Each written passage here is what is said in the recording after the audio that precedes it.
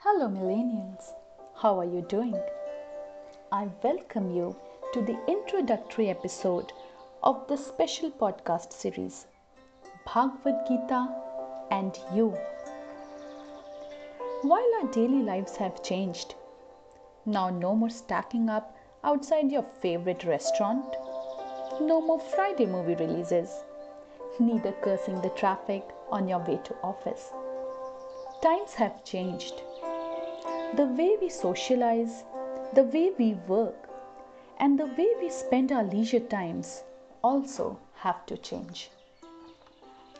In this chaotic world, all our attention is usually taken up by those Instagram stories, maybe discussing how Game of Thrones could have ended, finding a new date, or maybe watching your favorite Netflix series. No wonder that these things do make us happy and helps in passing our time. However, it's all momentary. As soon as we go back to the monotonous life, we start craving for a vacation or desperately wait for the weekends again. This cycle goes on and on.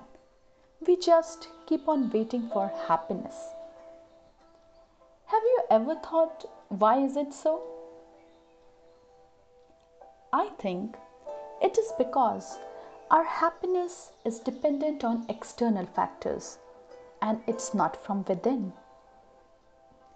But luckily, to rejuvenate our internal happiness, we don't have to go very far.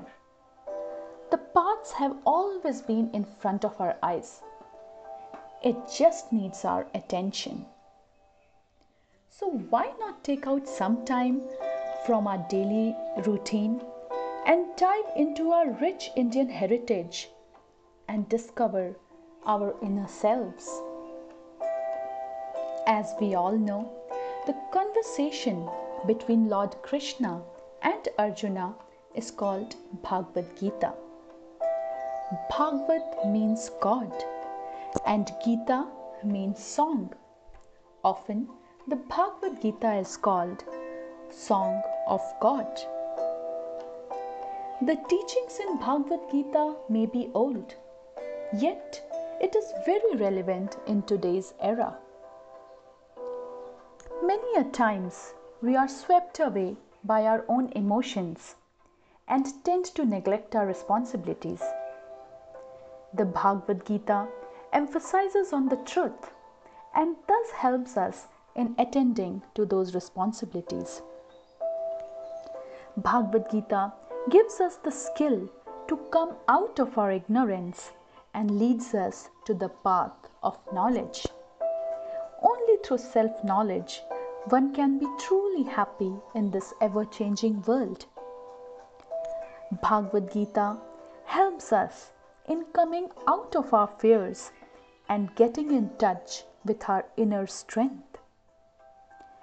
It also tells the guidelines for leading a balanced life, how to strike the right balance in food, activity, and rest. In life, it is very necessary to strike balance between work and rest. Performing actions or duties without worrying about the results is the secret to get rid of from worries.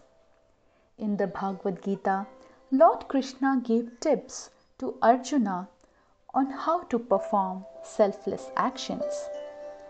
The Bhagwad Gita also tells about meditation, yoga, and the importance of a guru.